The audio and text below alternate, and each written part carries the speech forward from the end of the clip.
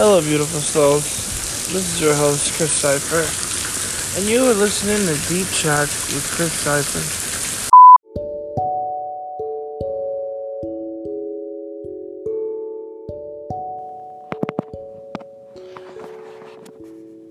Dat Haba Sutta.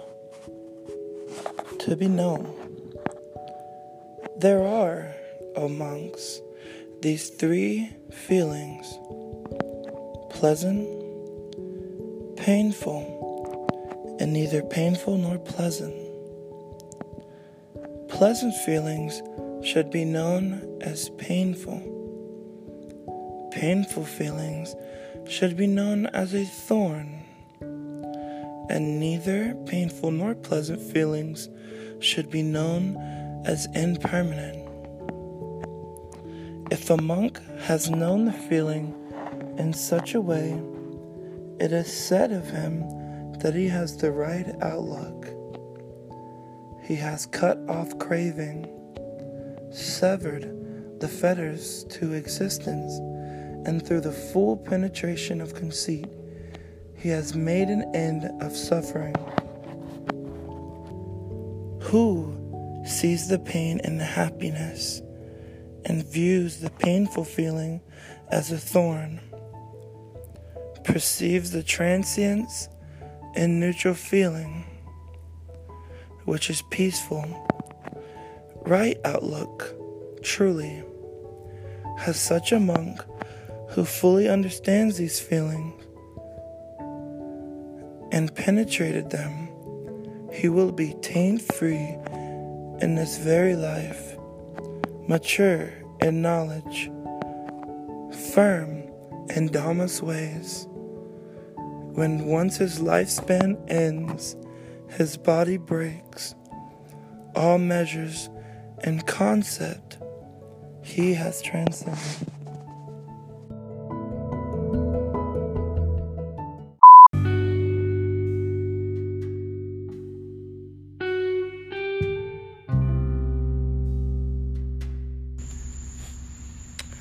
Goes right in here with stating that there are three feelings,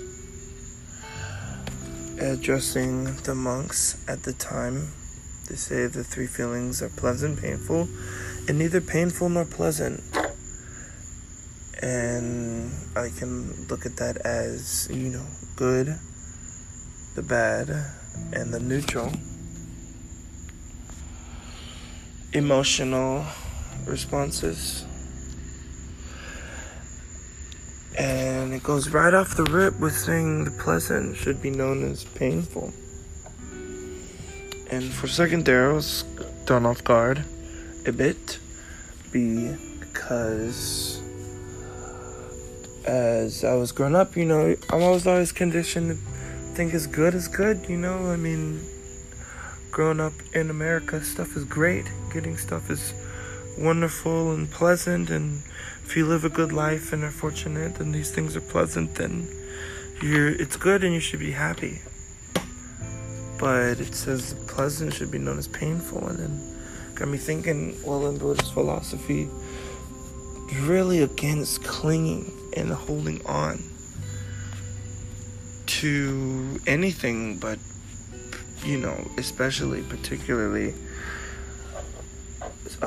status or even wealth, the luxuries, let's say.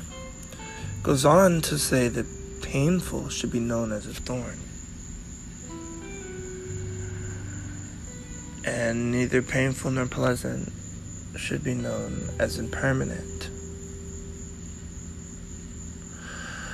So these things, emotions, so it's basically summing the three emotions up as saying that they are impermanent and dwelled upon too much can bring suffering and will be the cause of suffering. But when you understand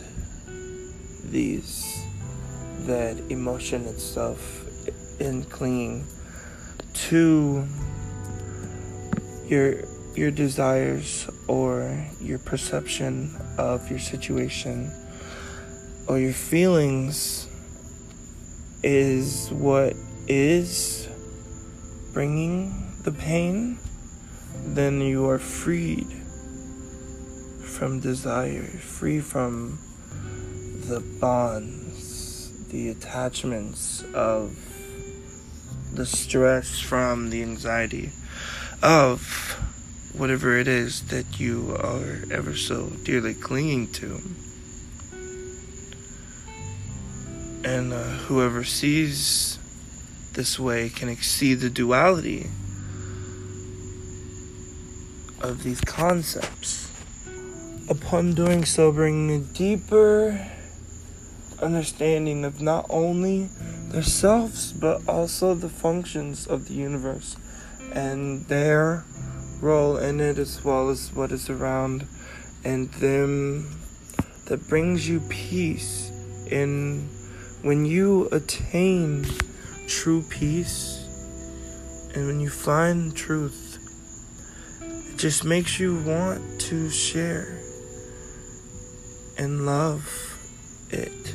Love those around you, and you wish for them to understand, and you hurt for them, and you go through these, but even those are attachments, okay? Those are clinging.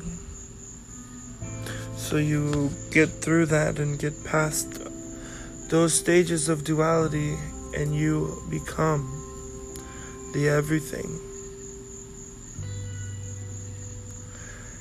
And that begins in just a simple understanding. First of your emotions, then of their role in whatever it is that you may be trying to achieve, then the overcoming of it, and the becoming of everything.